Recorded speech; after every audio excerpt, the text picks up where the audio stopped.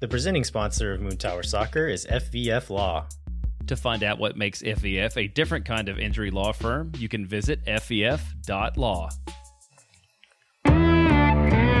Hello friends, and thanks for listening to Moon Tower Soccer. This week we'll recap Austin's first loss of the season in Portland. We'll preview the upcoming Seattle Sounders match and cover a big weekend for Austin FC fans, including attending the academy matches against FC Dallas and eMLS Cup. My name's Landon Cottom, and I'm joined, as always, by Mr. Jeremiah Bentley. Hey, everybody, I'm Jeremiah Bentley. And yeah, Landon, we don't, on weeks when the team plays on the road, we often don't see each other, but I feel like we got plenty of time together this weekend, both on Saturday and Sunday. So let's get into that a little bit. Yeah, it was a very busy away weekend. So on Saturday, they kind of had the run back of the U17 match that was supposed to happen against FC Dallas a while back, and they were going to have a bunch of fans out. Got canceled because of the snowstorm or the ice storm and got moved to this date. I think there's probably fewer people than RSVP'd to the original one, but still had quite a good turnout, right? Yeah, the stands were full. There was a great march. I like that you got up and shot the video of it, which last time I looked on Twitter, it done like a ton of interaction as far as the fans marching in. Yeah, that one got a lot of interaction, but I think our most popular social media post ever is going to be the video of Mike and Steph talking to the dog. Oh, really? Yes, that is on Instagram specifically. That is going to be our most viewed social media item ever, probably. Hey, you got to know what the people want, which I guess, so that's, Friday there was a Swoon Tower day. Saturday we had a tailgate, meet up at the pitch, an Academy U17 match. Well, I guess they had several Academy matches, I think, right? Like, that's true. Like three teams play, but it was kind of the big performance there at Palmer Field was the U17 match, and you provided some updates from it, but they look good from what I saw. I mean, FC Dallas is obviously a really strong academy, but the boys really put in a good shift and really definitely seem to appreciate the support. I mean, how cool would that be if you were a 17-year-old kid to have like full stands and a band and songs and chants and sort of all that behind you as you're just like playing soccer? Absolutely, yeah, and you could see it on their face. Like they scored the U17s was the game that everyone kind of gathered around, but when they scored that first goal and the Murga starts doing all right chant, you could see on their faces that like I was sitting next to Mike Ellison at the game actually, and he was like, "Where do you think this like ranks on like moments in these kids' lives?" And I was like, maybe number one. Like, this might be the best moment of these kids' lives, like beating FC Dallas and having all these fans go crazy for you. Like, I imagine it's up there for them. But yeah, it's got to be really cool for these kids. Yeah, and they looked really good on set pieces, which is something maybe the senior team didn't quite follow through on against Portland the next day. So maybe there's something to be learned from the academy kids. So I think the worst result of the day was a 0-0 draw for one of the younger teams. The U15s won 4-0. The U17s won 2-1. And looked, so I didn't see much. I didn't see much of the other or of the U15s, and then none of the others. So watched all of the U17s, and they looked like the better team for most of the game, right? Like until about 60-something minute when Dallas scored their goal.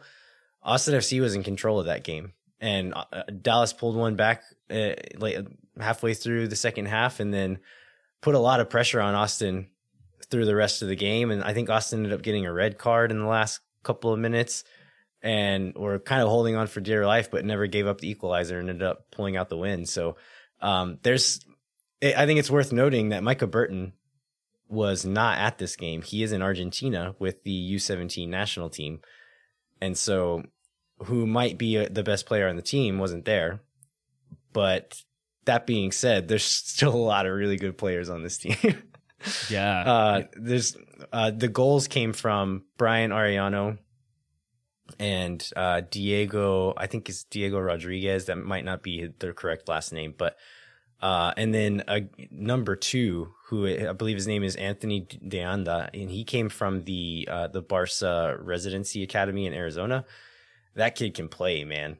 he was the little left winger, and I had seen him play several times, and mostly at either fullback or like wing back, and could tell he had a little bit of sauce, but he wasn't playing in an attacking position like that. But that kid's good. Well, then that was Saturday, and then we got to see something that I hadn't was nothing like anything I had experienced on Sunday. Was the eMLS Cup. What did you think about going to ACL and watching a bunch of guys play video games? Well, the way you said it was about where my expectations were set. Like, I'm not that much into gaming. Didn't really know that much about like esports or anything like that. But they offered us media passes and sent us some cool jerseys. And I was like, yeah, I'll go check it out. It should be a fun event. And we got there and it was like actually pretty cool, right? It really was. It was really cool. I mean, the production value, I guess I didn't appreciate like how many different things were going on. So there was the main stage at ACL, they had sort of 4 places set up to play, but they had, they had like a announcer's desk that you would have, just like you have like the Austin FC pregame show, and they had a DJ, and they had Mike LaHood, who is just an amazing MC, and Lamurgan. Like, it was a really, really cool experience, and something I went in not knowing anything about or what to expect at all. Yeah, so they had the Murga there, kind of playing in between little set breaks and things like that. So they're kind of like the house band, and they had a DJ. Mike LaHood was emceeing.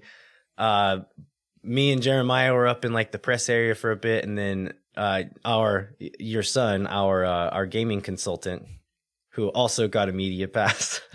He got a media pass, and then he immediately told the guys, like, I don't play sports games. Like, shut up, I just like to shoot people. I'm like, stop it. Just own the moment and be here. But he had a really good time, and he loves Cheez-Its and Pringles, and those were the official snack sponsors of the event. So he did chow down on some Cheez-Its for sure. Like, we just turned around and Jackson just had Cheez-Its. Like, where'd you get those? Like, some guy walked by and gave them to me.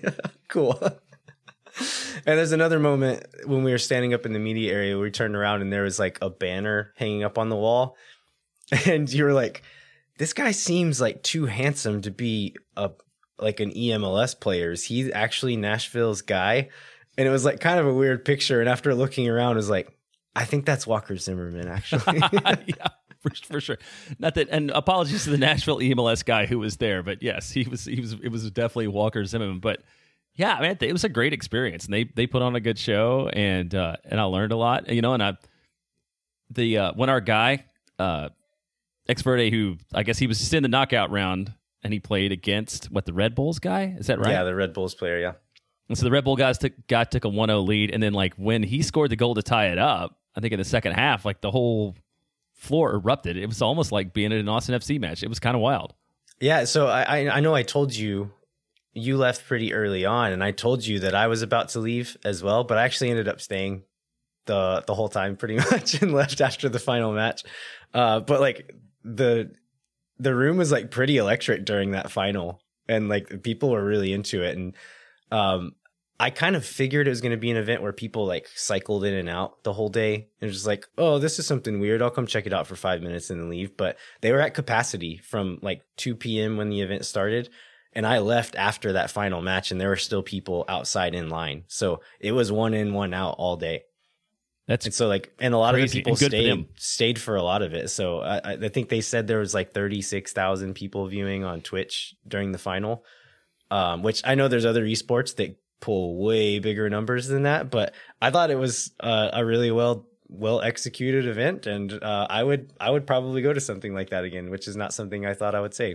Yeah, absolutely. If anybody wants to invite us back to that in the future, we would be more than happy to do it. So who ended up winning in the final? Who was in the final and who ended up winning it all? It was Atlanta versus DC, and Atlanta won it, I believe. And I was kind of pulling for DC because Pablo Maurer of The Athletic, who is their beat writer for DC and does some other like freelance work in like DC soccer media, was there covering eMLS Cup for The Athletic. And so I snuck over into like the little side stage area where they were letting the Morga hang out in between sets. And that's where Pablo was. So I got to meet Pablo Maurer and just kind of hang out and talk to him for a while. And he was writing about the DC guy, or like kind of pulling for the DC guy because he's from DC. And so I think we were all kind of pulling for the DC guy just because Pablo was standing there. But I think the Atlanta guy ended up winning. Well, and random Pablo note, there's this like crazy dive bar close to my house that apparently Pablo spent Saturday night at called Shenanigans over on Pond Springs Road. Like out of the hundreds of bars in this city, how Pablo Maurer ended up at this like random strip mall, like, I mean, it's like a classic 80s dive bar thing is beyond me, but it was kind of cool to see. And apparently there's a lot of people from Austin on Twitter who also spent a lot of time making a lot of bad decisions there, because I saw a lot of response to that too. I think he like hunts things like that. He's also a photographer, like a really good photographer, and has like done like projects where he'll sneak into abandoned hotel complexes in the Catskills and like do these beautiful photo projects. And so I think he just kind of hunts out weird things like shenanigans whenever he's in a city.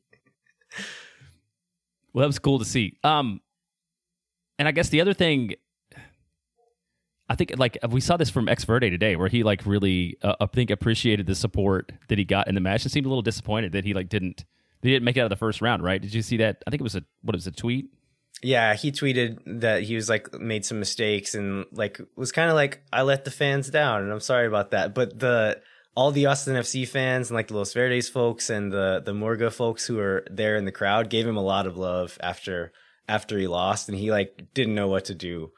He's like, no, I just lost. Like, I don't deserve this right now. But yeah, you could tell that he like appreciated it. And he came back out and was helping Michael Hood do some like merch giveaways afterwards. But yeah, I think he was not expecting to have fans there and was like really appreciated it. Yeah, I guess to tie that back to the Academy game, we asked about where it's at. Mike Ellison asked you about like, what does the ever 17-year-old kid think? Like, I'm sure that's the biggest crowd Ex Verde has ever had cheer him on playing a game, right? Cheering for him specifically, probably, yes. Yeah, which is awesome for him too. But yeah, overall it was really good experience. And then one thing that I did love is on the way out, I caught Ray Costello giving the middle finger to the Houston Dynamo jersey and like taking a picture of himself, which was just a random encounter. But that was like, this is the most Ray thing ever. That I would be on the way out with my son, and because they had all those jerseys lined up along the walk in and out.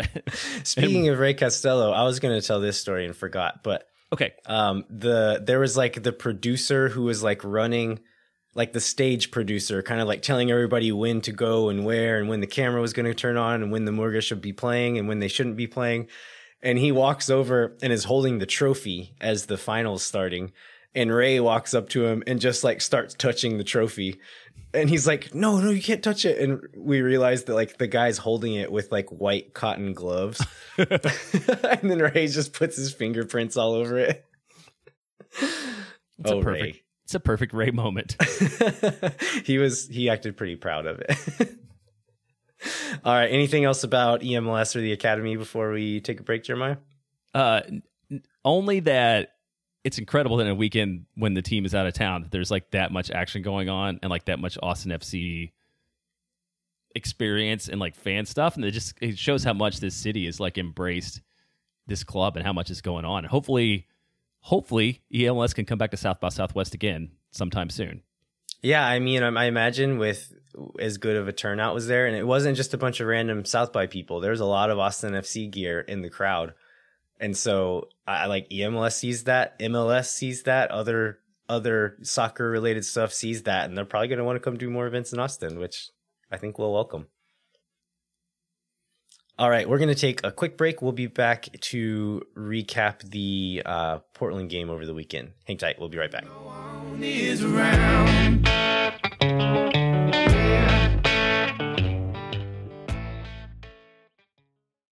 Austin's newest spot to enjoy food, fun, and football is now open. The Pitch, located next to Austin FC's training facility at 13,000 Harris Ridge Boulevard, has a little something for every fan.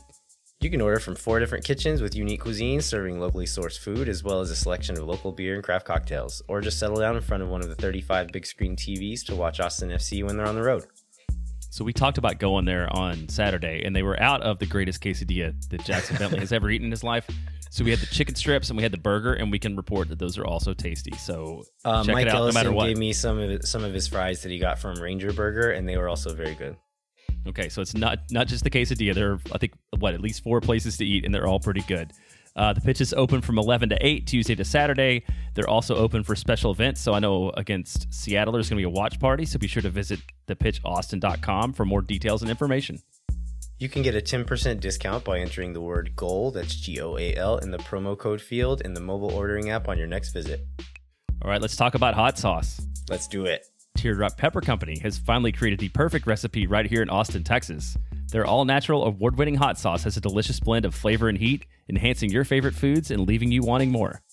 Whether you like the zesty kick of golden habanero or the garlicky smoothness of supreme serrano, it's the best way to spice up your Austin FC pre-match meals. Teardrop Pepper Company has 2 unique flavors, and you can order them from their website, teardroppepperco.com, or from their social media pages. And I know every time I drop in a reference to using it in your Bloody Marys, like you laugh, but I'm not very specific. But I can say, here's what you need: 4 ounces. Give us the recipe. Give us the recipe. 4 ounces of Tito's vodka, 8 ounces of your favorite Bloody Mary mix, whatever it might be. Zing Zang for me. Then jalapeno stuffed olives, fresh sliced jalapenos, and some Teardrop Pepper Company Golden Habanero sprayed under that top is like the perfect spicy Bloody Mary. So that's my advice for all those of you out there. Try that out, and it will change your life. I really want one of those right now. If you would like some of your very own Teardrop Pepperco hot sauce, you can use offer code GOAL, that's GOAL, to save 10% off your order. Put it on everything, they'll make more. All right, we are back to recap the game over the weekend. So Austin FC lost 1-0 to the Timbers in Portland on Saturday night. Some important stats here. Austin led possession 61% to 39%. They lost the expected goals battle 1.82 to 0.92, so not too far apart from each other here. Shots, Austin actually led in shots 16 to 14. In all of those 30 shots, there was one shot on target from either team, and it was the one that went in. It was the one goal, yeah. I know. And we can get into this, but a lot of these stats are reminiscent of performances that last year we talked about that were very dismaying. And I think the narrative on this one is going to be that this was a little bit different somehow. Like it was a different kind of 1-0 loss. Yeah, I think so. I think it was. We'll get into that a little bit later. But looking at some other stats, so Austin blocked 9 of Portland's shots. Portland blocked 6 of Austin's. And so it was just seemed to be mostly like a pretty well played defensive game from both teams. And yeah, like I said, the one goal on target ended up being the one that mattered. But we talked about last week how this is going to be kind of our first big test of the year. First 2 teams we played were quite bad. Portland is a good team. We went there, ended up being a cold and rainy night in Portland. And it was a big test. That's how the game shook out. You read this, can they do it on a cold, rainy night in here or there or whatever? Do you know the origin of that? It's Stoke. Can they do it on a cold and rainy night in Stoke? And I think it was a broadcaster in England who said it once, and then it caught on, and people just say that about Stoke now. Do you know who he said it about? I do not. Lionel Messi. He was saying Lionel Messi's pretty good, but could he do it on a cold, wet Wednesday night in Stoke? And I'm going to guess he did. He did. Yeah, and eventually, at some point, he actually did get to play years later in Stoke, and he did perform on a cold, rainy night in Stoke. But it's just hilarious that. So it wasn't even about a specific game. They were just saying that Messi couldn't hack it in the Premier League. Was that kind of the idea? Interesting. I did not know that. Yes. So one of the big questions we had was the lineup. So we kind of thought we knew who most of it would be. I think the biggest question for me was who started at the 6. And I was vocal that I wanted to see Valencia in this one just because of what kind of game it was going to be. We saw Danny Pereira, and Danny Pereira looked pretty damn good again. Yeah, he did. I mean, but yeah, we only saw the one change, correct? It was there were a couple other before we get into that. There were a couple other reasons why we might not we might have seen a change. Sebastian Drius, he just had a baby. Correct. Very recently. And then Maxi Arruti, I guess he was banged up a little at the end of the last match, and there were some questions about whether he would be able to make it or not, too, if I remember right. Right, and then Alex Ring had a death of a family member, or like a friend of the family, and so weren't quite sure about his status either. So, there's a few guys in question there, and then I guess the center backs were the other ones. So we got Gabrielson in place of Kip Keller, but after all those questions, the only two changes, actually the only one change, right, was Gabrielson for Keller. Yep, that was the only one. And so, I feel like every time I doubt Danny Pereira, he steps up and proves me wrong a little bit there. What do they keep calling him? I just watched the midweek press conferences finally today. Oh, Pepe. That's right. And so Wolf calls him Pepe, which I think I've seen. I think another player called him that in a press conference. Ethan Finley did this week. He did the midweek press conference, and he called him Pepe too. So I wonder if that comes from having two Dannys on the team, maybe. But the other weird one is Wolf always calls Cecilio Cece in the press conferences, and I don't think anybody else calls him that. Maybe Ceci, and Wolf has made CC out of it. Yeah. But yeah, let's kind of run through some of the bigger moments of the game here. So in the 32nd minute, Driussi put one into the back of the net, but was offside. So Ring plays a really big switch to Cecilio. He's one-on-one on the backside. Goes one-on-one with the guy, takes him on, cuts to the end line, and puts in a cross. And I think Nick Lima wins it on the backside, heads it in. On that header, Driussi goes up and is challenging Bill Tuiloma for the ball and falls down towards the goal and is almost on the goal line there and is standing up when Nick Lima kind of bashes it in across the face of goal again and stands up and puts it in, but it didn't have time to even think about getting back on side. So that one ends up not counting. Maxi Urruti has a chance. I think this was Alex Ring again putting in it was the Alex Ring ball. Yep. And he jumps up and it looks like maybe it skims his hair a little bit, but if he could have gotten a little touch on that one, that could have been something. And Cecilio is on the back post waiting for it, and the defender gets a leg up and kicks it out of bounds for a corner. But I feel like that one was probably the best missed opportunity we had. I mean, it was just inches off. And I guess maybe we cursed ourselves last week, Landon, when you talked about how we used to talk about moments that might be goals, and now there's so many goals that we don't ever talk about that stuff, and now all we have to talk about are moments that might be goals. But that one was one that seemed like a real big missed opportunity. Yeah, so I think that was maybe the individual moment that was most dangerous, but as far as broader windows of play, I think the one before, the Driussi goal that was offside, I think that was a really dangerous moment with Cecilio in the box crossing in, and we had a lot of numbers in there. And so there was a few different things that could have happened that could have ended up in a goal, but Portland just did a really good job of any time we got into a dangerous position, which we were doing a lot. We were getting into those dangerous positions, just closing it down and not giving us any space to make anything happen. And so I think there's probably a few moments that Austin should have executed a little bit better, that maybe a scuffed little pass, maybe played a little bit too slowly. And then other times it was just Portland shutting them down and just doing a really great job of, whenever we did get into those areas, not giving us any space to do anything. And that's where you see all those blocked shots coming from.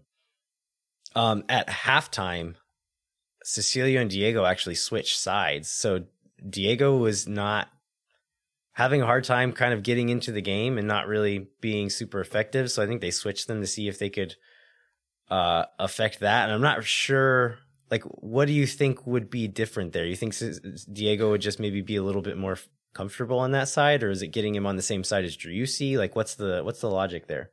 Well, that somebody, I don't remember who now, so somebody's not going to get credit for a question, but that came up in the post-game press conference, and Josh talked about Diego connecting with Driussi, and then he said giving Cecilio a chance to run at the young guy. So I don't know who the young guy was being specifically referenced. Yeah. Rasmussen was the the left back was Rasmussen, who was in for Claudio Bravo, who got a red card in the last game. So Rasmussen is, I guess, the young guy. And from what Mike LaHood was saying, was playing out of position. I'm not sure where he usually plays. He's listed as a defender. Maybe he normally plays on the right side. I'm not sure. But yeah, so do you think they're putting Cecilio on that side? And it wasn't necessarily a change for Diego, but to put Cecilio against that guy? Right. I think so. That's what came up in the post game, is that they wanted to give Cecilia that run, and then also give Diego. That seemed to be a secondary factor. Was like giving Diego the chance to connect a little bit with Driussi. Yeah, I mean, Driussi was not super influential in this game either, right? Like, I was watching to see why, and the only thing I can think of is, I mean, partially that he was on the side of the field that Diego Chara was on most of the game. That's going to affect it some. But Portland's lines were so tight. And the way that Austin's been playing is Danny at the 6 is dropped back on one level, kind of even with the fullbacks generally. And then Ring and Driussi at those dual 10s are pushed up, like kind of on the next line. And there was not space in between those lines to play. And so both of those guys ended up having to drop back deeper to get on the ball. Once they did that, they'd turn. But because they dropped in and the wingers were so wide that there wasn't anybody to play off of there. And so I think Driussi would get on the ball and would have to dribble somewhere else, or just like didn't really have anywhere to go with it. So I don't know. Like, I don't think he actually played bad. I think, again, Portland just kind of had a good game plan to kind of put us in tough positions and make us do things that we didn't want to do. Yeah, that was my take on this game overall, is that it was, I think everybody looks at it from the perspective of their own team. But I mean, Portland like had a plan. They executed on it. You know, there were these, nobody had a ton of chances, but like these half chances came and they got lucky on one, or they didn't get lucky on one, but one happened, worked out for them, and one didn't for us. But like, it was hard to point to that being like a bad performance from Austin. It was really like good Portland.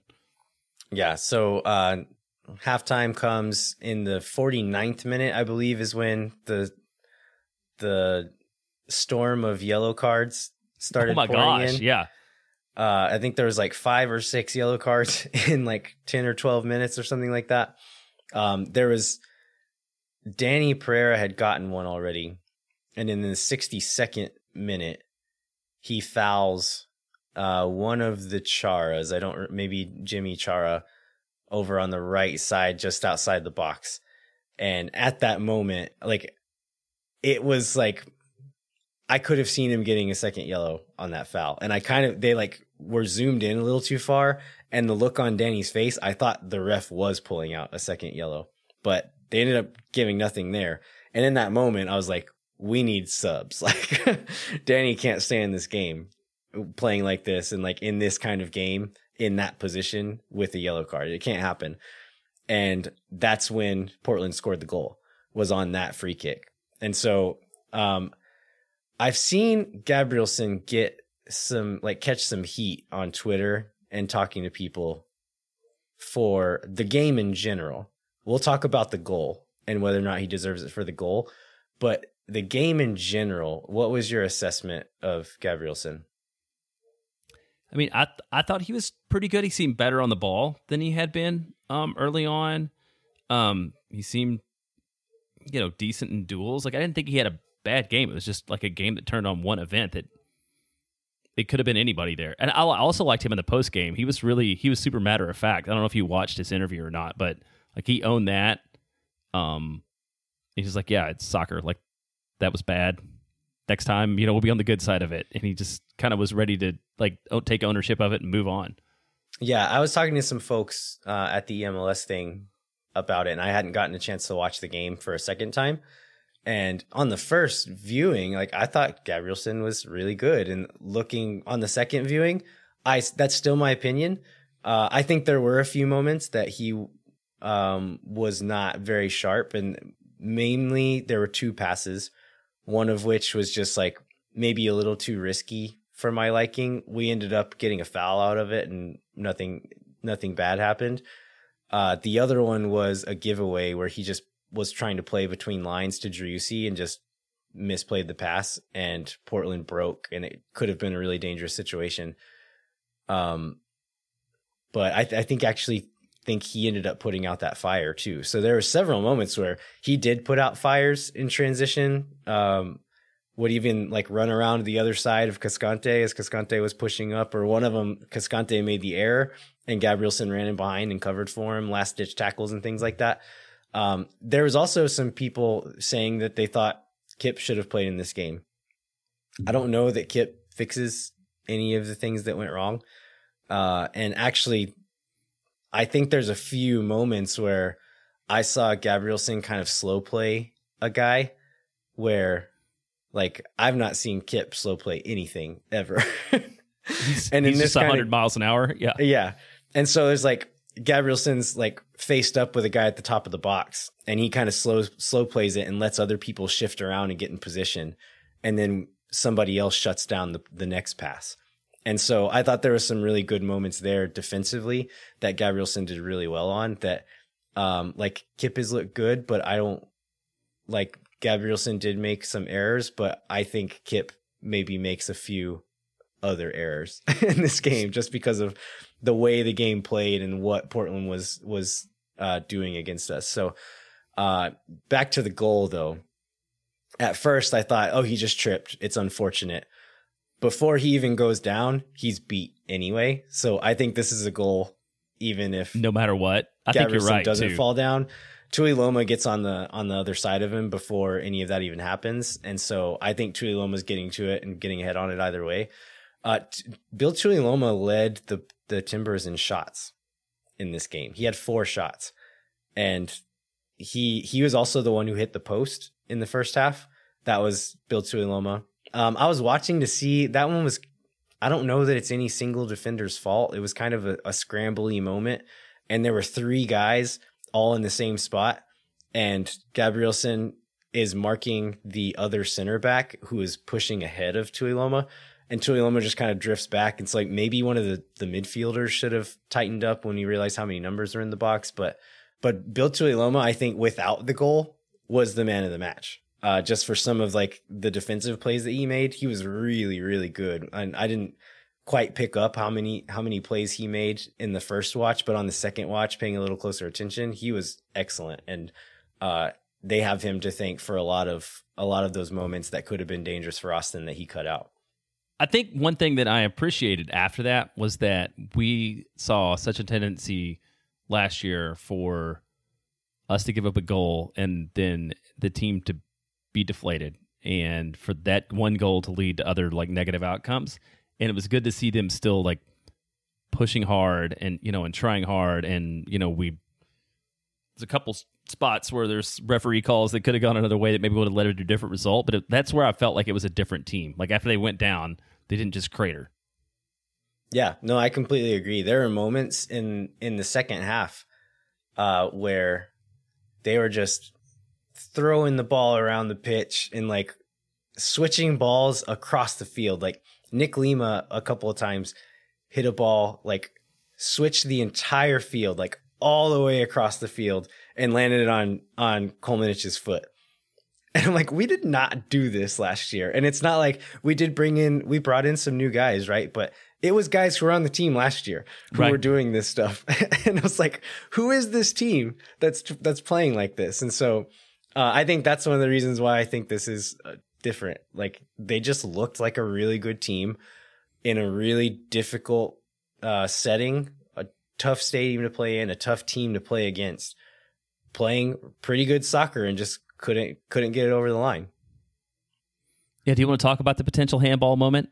What did you think about? What you think about when you saw it, maybe, and then upon?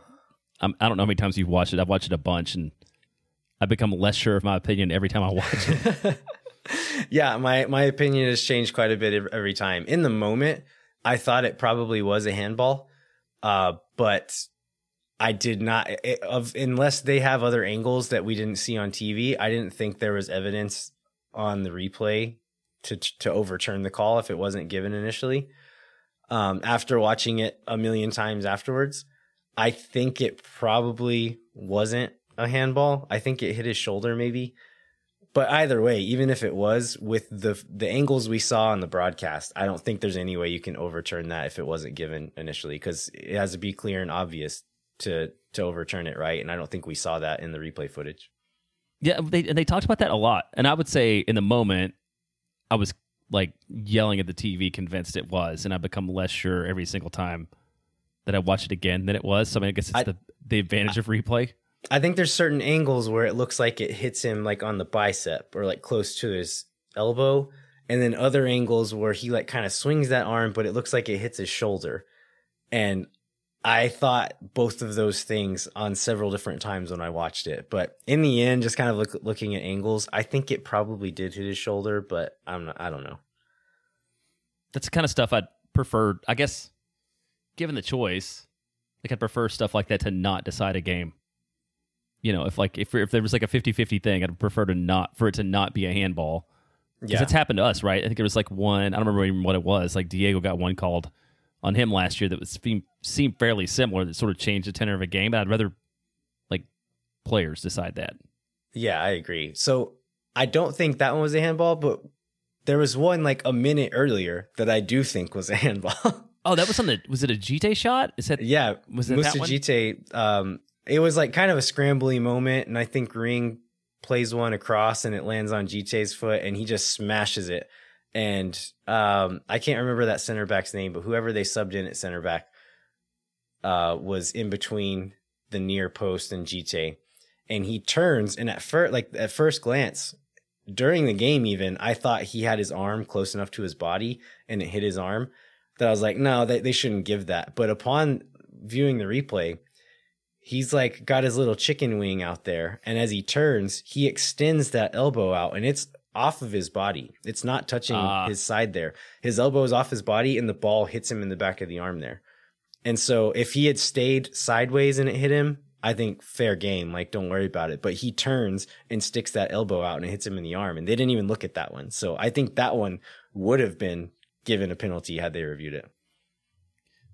So that's just the standard is referee discretion. I mean, how does the decision come down about what they're looking at and what they're not looking at? So, I mean, on it, like, I think the review booth is looking at everything, right? But say they're looking at that one and the dead ball ends and they play on. I don't think they can stop the game at that point and say like, oh, wait, go back and look at this thing 2 plays ago. So it very well could have been that. Like Austin was pushing already and was playing pretty quickly. And so it wasn't given initially. So they're just going to keep playing fast. And I think it was in a moment where we got like several corners in a row. And I imagine like maybe they did look at it and it was just too late. Gotcha. So the last 15 minutes of the game after that review, Austin was piling on pressure, throwing numbers forward, and then several times just like sprinting back for dear life to stop counterattacks and doing that over and over and over. And we're putting a lot of pressure, got a few dangerous chances, but just couldn't get that equalizer. And then it ended. The game ended 1-0. Do you think, it started raining really hard in the second half? Did you see any effect of the weather on the play?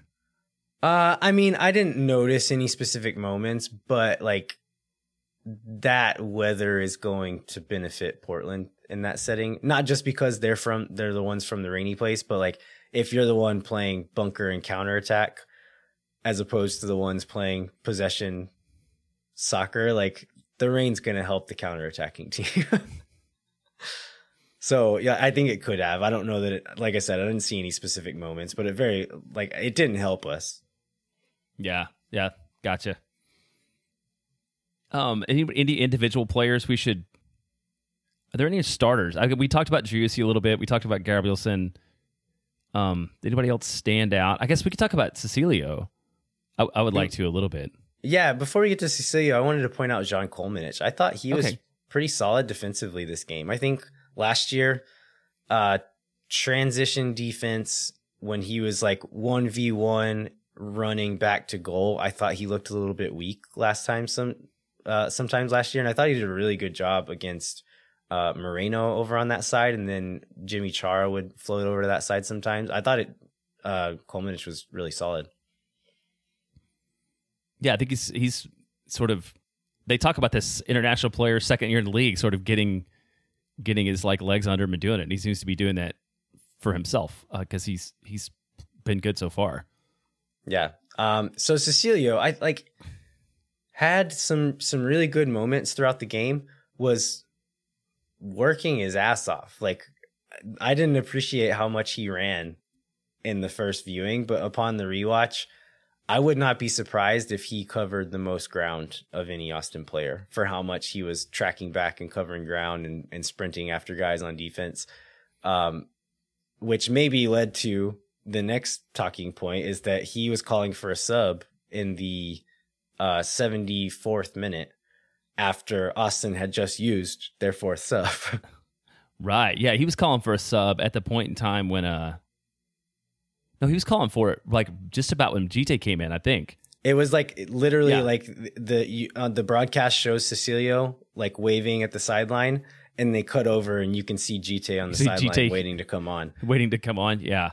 Yeah, he did. He worked really hard. I mean, they did a good job of shutting him down, but I just wanted to make sure like he gets credit. Yeah. People gave him a hard time last year when he didn't run a lot, and so like I want to make sure that he gets credit because he is running like you said, he's running his ass off up and down the field, right now. So I think that's true that he's working really hard, but should we be critical of him for not being able to stay in a game longer than 74 minutes? I think that's a really good question. I don't know. I hadn't really thought about it. I think you would want, like, it's one thing if he's 32 years old. And yeah. Like, okay, we're going to get 75 out of Cecilio and we bring on a sub, but he's still like 27. Like, he should be able to go a full game. That's probably true, right? And it's like Driussi runs as much as anybody, and he plays the full 90 every single time. And Diego as well. Like, Diego, like, I think the two early subs, so the first subs that came on were Gallagher for Kolmanich, Valencia for Pereira, and Finley for Fagundes. So the first two are yellow card subs. Kolmanich was on a yellow and had their fastest player, two of their fastest, most dangerous players counterattacking down his side every time.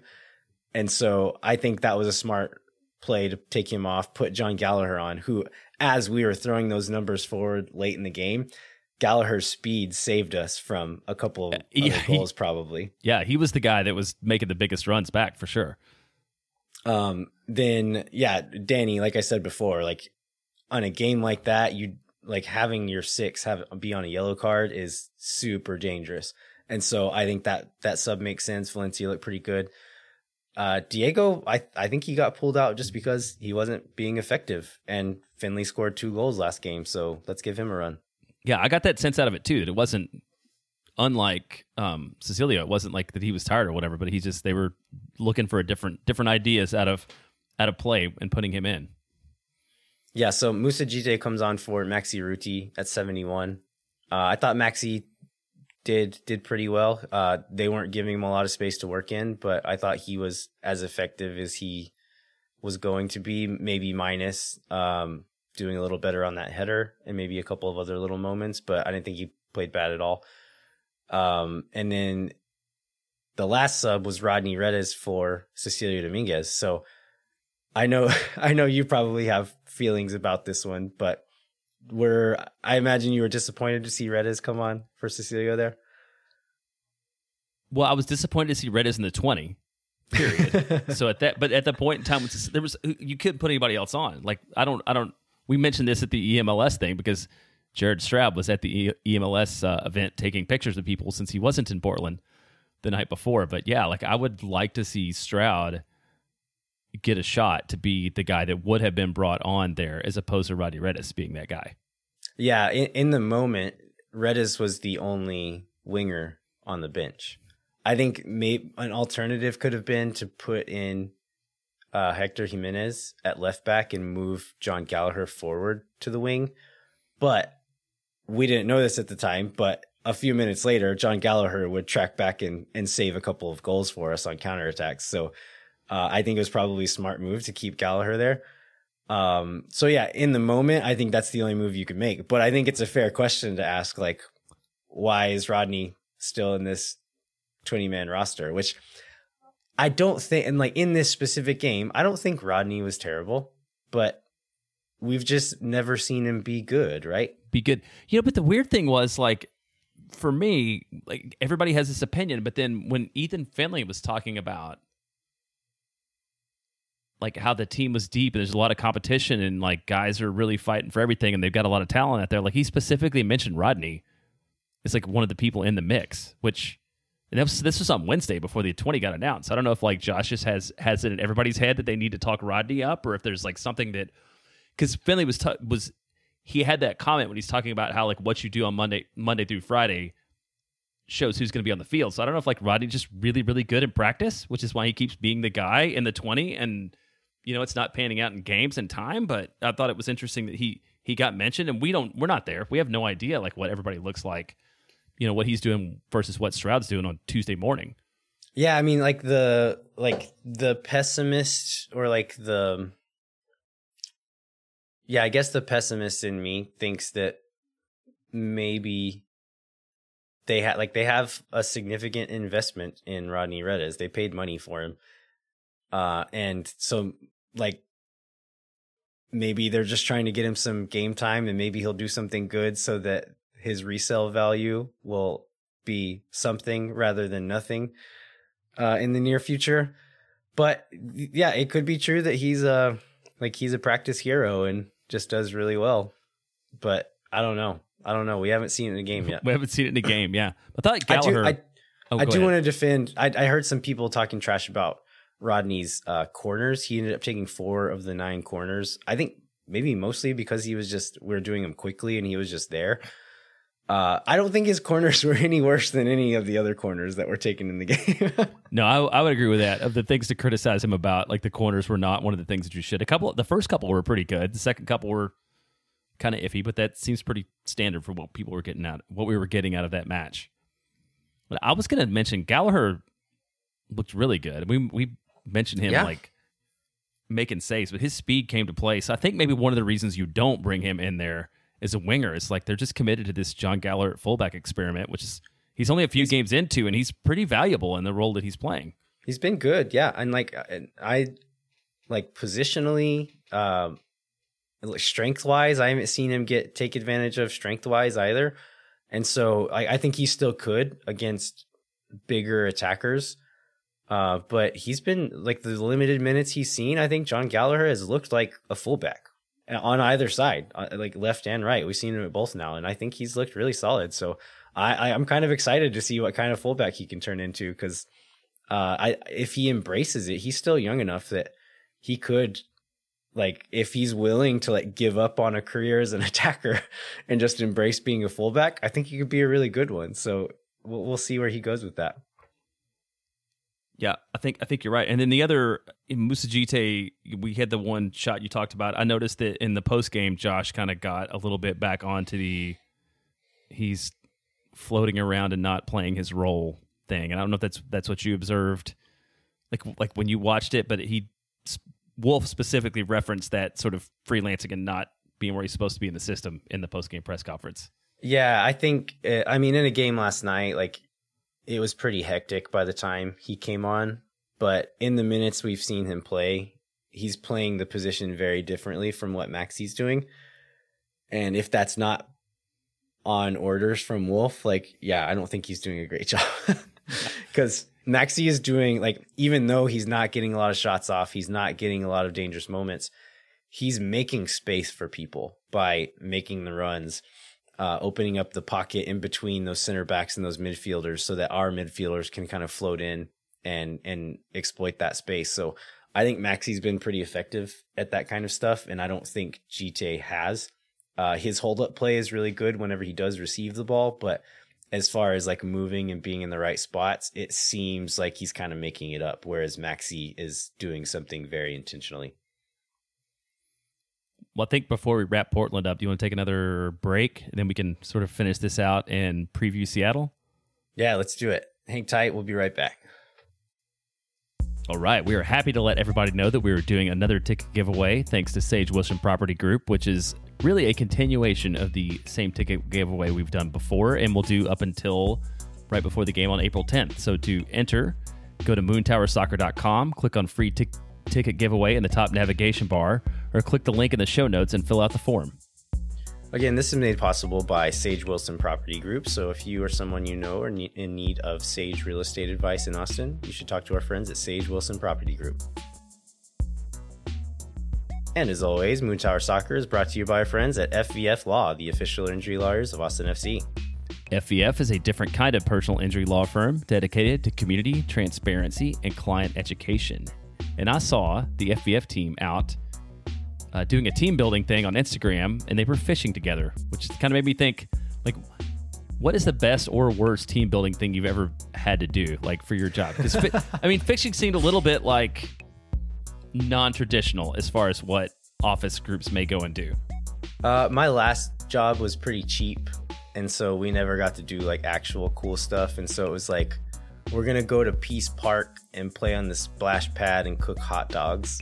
Like, literally, like, we took a bunch of adults to do that. And then another one was we went to Red Robin and got hamburgers, and then went to the trampoline park, which that one was actually pretty cool, but was still like a very cheap thing to do for like a team appreciation thing. For sure. So definitely FEF, way better team appreciation things than that. I think it's the punchline of this ad. Yes, so you can go to fvf.law to find out what makes FVF a different kind of injury law firm and why understanding your legal options can dramatically change the outcome of a case. Once again, that's fvf.law. All right, we are back, and we are about to preview the Seattle game here in a second. But first, we want to wrap up a few loose ends with the Portland game. So one of the questions that I wanted to ask is, what do we think about Wolf's game management here? Because I thought that the tactical plan was good, but there's a few little moments that I don't know that I have a super strong opinion on them, but I thought it would be interesting to just kind of explore. So one of them being kind of the timing of the subs. That first group came in the 66th minute. I think Chris Bills or somebody asked Wolf about it in the post-game press conference about when those subs were going to come in, and Wolf, he was he was dismissive, right? I mean, he kind of acted like, like we are going to make those subs, but it was a set piece and we want to make it in a set piece. And so I was watching for that specifically. The goal was in the 62nd minute and the subs were in the 66th minute. So they didn't have them ready, and it was a set piece, and then we're going to put them in. Like, it was several minutes after the goal that he was putting those guys in. So,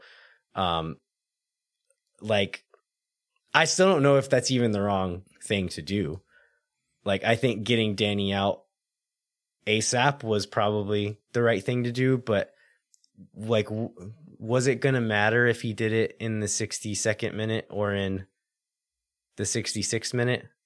Because like we said, Gabrielson was the one who didn't track Tuiloma. So it's not like putting in Valencia for Danny was going to fix that part of it, right? Yeah, I would agree with that. The only reason I might have done it earlier was just to your point, like Danny seemed like a red card was inevitable at that point, especially with the way that the refs were calling the game. And then another criticism I saw a little bit of was there wasn't really like a tactical change, or I didn't think I saw a lot of tactical change after the subs came in. Like, you brought Ethan Finley in to do basically the same thing that Diego Fagundes was trying to do, and just hope that you got a better result. But I don't know. What did you think about that? I didn't think the game plan needed to change because it was working. I thought we weren't executing once we got into the final third, but we were getting into the final third. And so, like, maybe there's a couple of little things you could have done, but Finley is just a way different player than Fagundes. He's way more direct and was stretching that line. And I thought he did do some things that Diego wouldn't have done in that position and didn't do in that position. And so, like, I don't think you need to change a lot because we got 16 shots off against the team who was bunkered in defensively. And so I don't know. I don't quite buy that one. I think it's more of just like maybe timing things and like getting guys in and out. But even that one, I'm not sure about. Like, I don't have a super strong feeling about it. I think it's easy to look in hindsight and be like, oh, if you'd have made these changes a little sooner. But like 66 minutes is still like, I'd say on average, that's like slightly earlier than most second half subs come in. Yeah, fairly. And I think compared to the criticism last year was like that he would just keep the starting 11 in so long, right? And just feel like this was not as valid as some of those other ones. Like this timing was earlier. Some of the other, like I feel like the 2021 things that people would talk about were like so much more direct and obvious, and this is just like Monday morning quarterbacking on the outcome. I'm not saying, like it's like maybe he was wrong, but like you said, it's not as clear cut as some of the stuff that happened last year. For sure. So what do we think? How is this 1-0 loss different, if at all, from our vast experience? I meant to look this up to see exactly how many 1-0 losses we had last year, but it feels like a lot. Like, what should we take away from this maybe that's different from what we did last time around? I think this one is different. So last year, there were a lot of games where it just seemed like we are hoping for an accident to lead to a goal to be an equalizer or the go-ahead goal.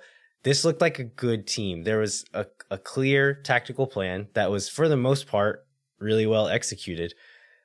And I think we found out the hard way last year that good teams on the road know how to stay in games and capitalize on moments when an opportunity is presented.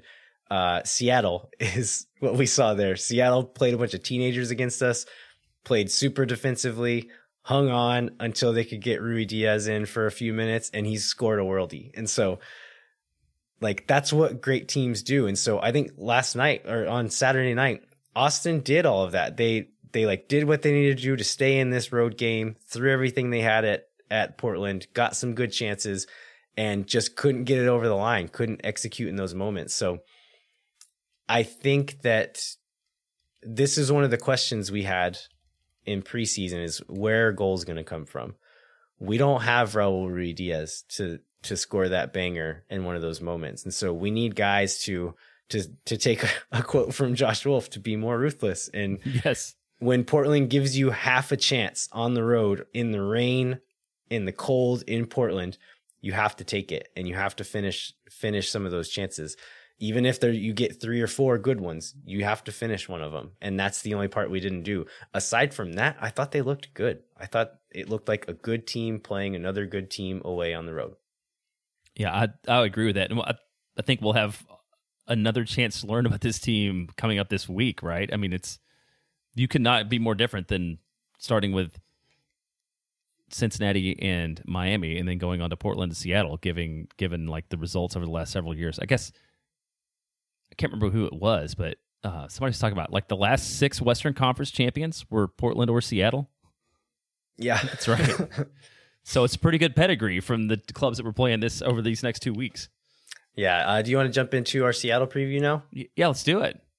So historically, I think everybody knows Seattle's really good. This is my favorite stat. I think I mentioned this when we played them last year, but they were granted an expansion franchise in 2009, and since 2009, Seattle has never missed the playoffs. So they're really consistent. They won the MLS Cup in 2016 and 2019. Then they were runners-up in the MLS Cup in 2017 and 2020, so that's what, 4 out of 5 years they were in the final? And I guess Portland was the other 2, and they play, I don't remember why I thought Lumen Field was interesting, but they play at a football stadium, get a lot of people out there. And then one thing that I kind of forgotten, but this Drew Carey, I think for Seattle is probably like the first celebrity owner, or one of the first celebrity owners. Yeah, he would have been one of the early ones for sure. And he kind of introduced the whole MLS band thing, although it's a front office supplied. I think it's called the Seattle Soundwave, I believe is what it's called. But it's it's like kind of the lame drum line. It's like a drum line thing, and not like a Murga, but at the time, and I remember that being like really different and creative and interesting for MLS. They even have that, so that was like an interesting part of their history. So in 2021, Seattle finished in second place, but then lost in the first round of the playoffs to RSL in penalty kicks. Raul Rui Diaz led the team in scoring for the 4th straight year. So Clint Dempsey was the leading scorer for Seattle the last time that Rui Diaz wasn't. And last year he had 19 goals.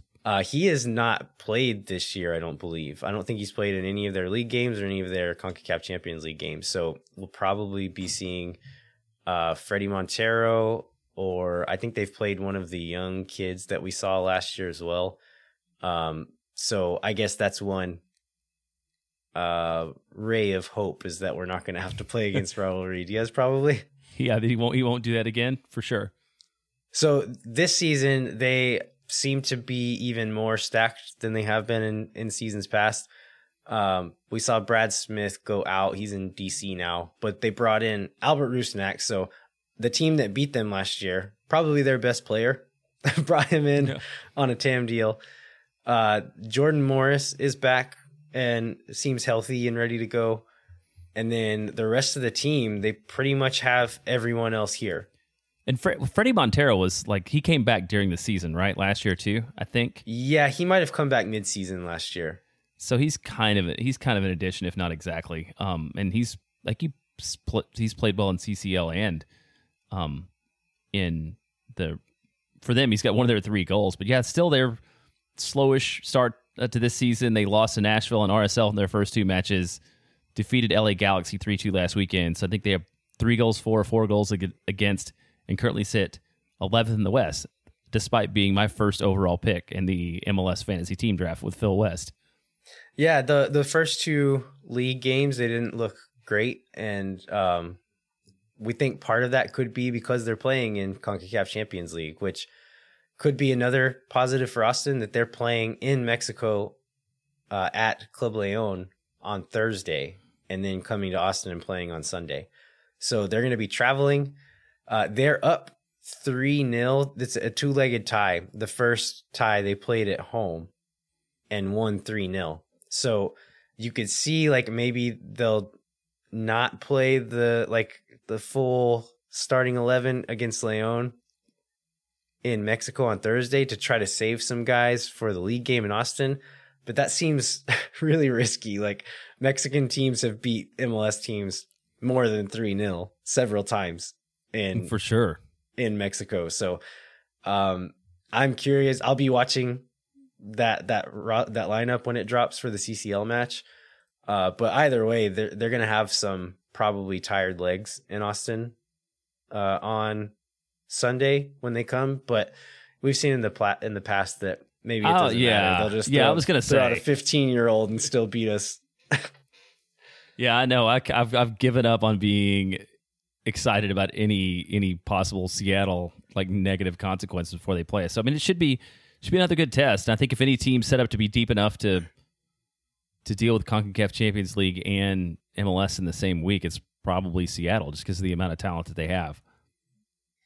Yeah, so as far as Austin's approach to the Seattle game, I mean, I think they need to just like Ted Lasso it and be a goldfish on this one. Like, forget about Portland, come out with the same attitude that you played against Portland and just go at Seattle. Like, what do you have to lose? Like, Seattle's probably going to do, because of the situation they're in, and also just because of the way they kind of play sometimes, like they're probably going to maybe sit back a little deeper and hope to just steal one like they did last year whenever they came to Austin. So I think Austin should approach it the same way. Just play like you did against Miami and Cincinnati. Just play like a good team. Pretend, like, act like you're a good team, because I think they are. And so they'll still have to be careful with some of these really dangerous attacking players. This is going to be a really good midfield that they're playing against again, but they held their own on the road in the rain against Portland, so I think they can do the same against Seattle.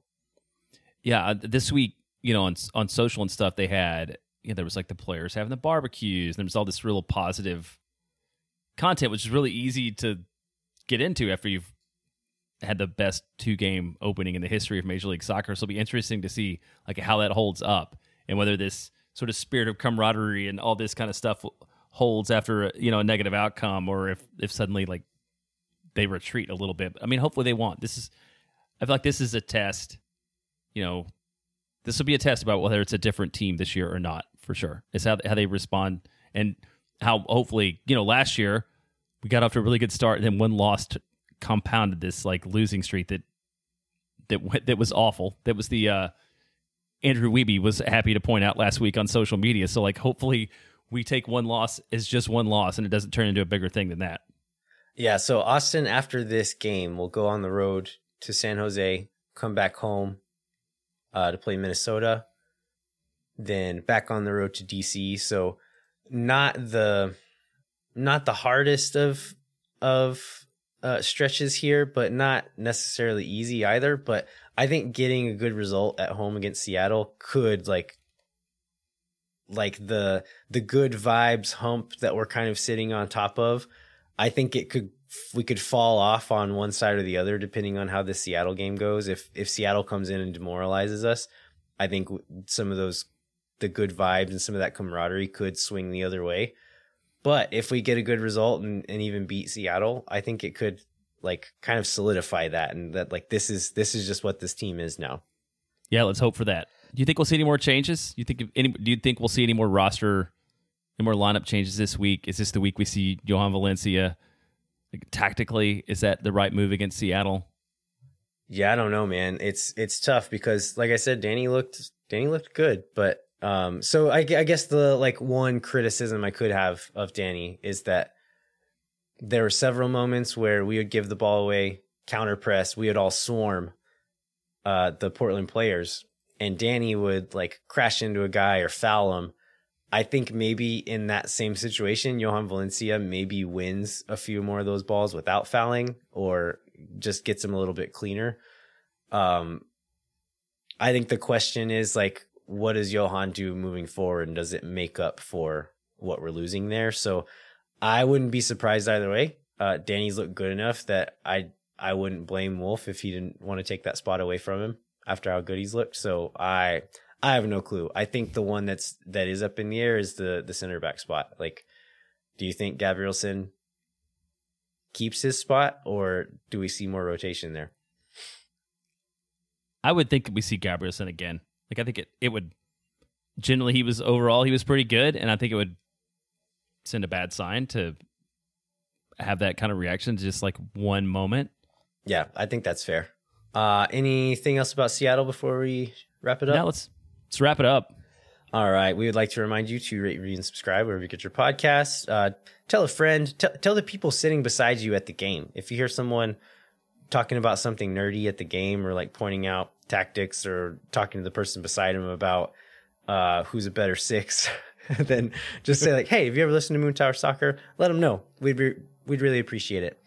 We'd also encourage you, like we've said several times, the show is always going to be free, but if you have a couple of bucks, join the Patreon. We'd appreciate that as well. If you want to continue the conversation, come find us on Twitter at LViajero87 and JBentley_ATX, and then at Moon Tower Soccer on Instagram and Twitter. And then we'd encourage you to visit the Striker Texas website. Jeremiah, what can folks look out for over there? Well, Chris Bills has started a new series, which I think Landon helped name. Well, I don't know. I guess he gave you choices, and he gave us choices, and you picked one. The Verde Q&A series, and the first article out is an interview with Davey Arnaud that is I think it's pretty insightful.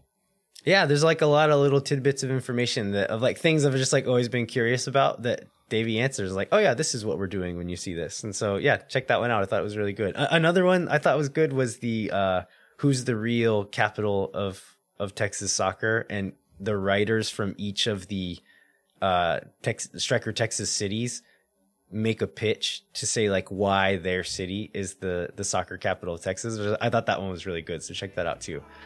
Anyway, thanks so much for listening. We'll be back next week with a new episode of Moon Tower Soccer. Until then, I'm Landon Cottom.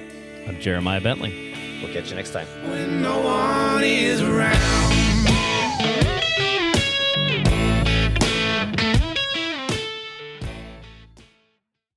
Muchas gracias. Bye bye.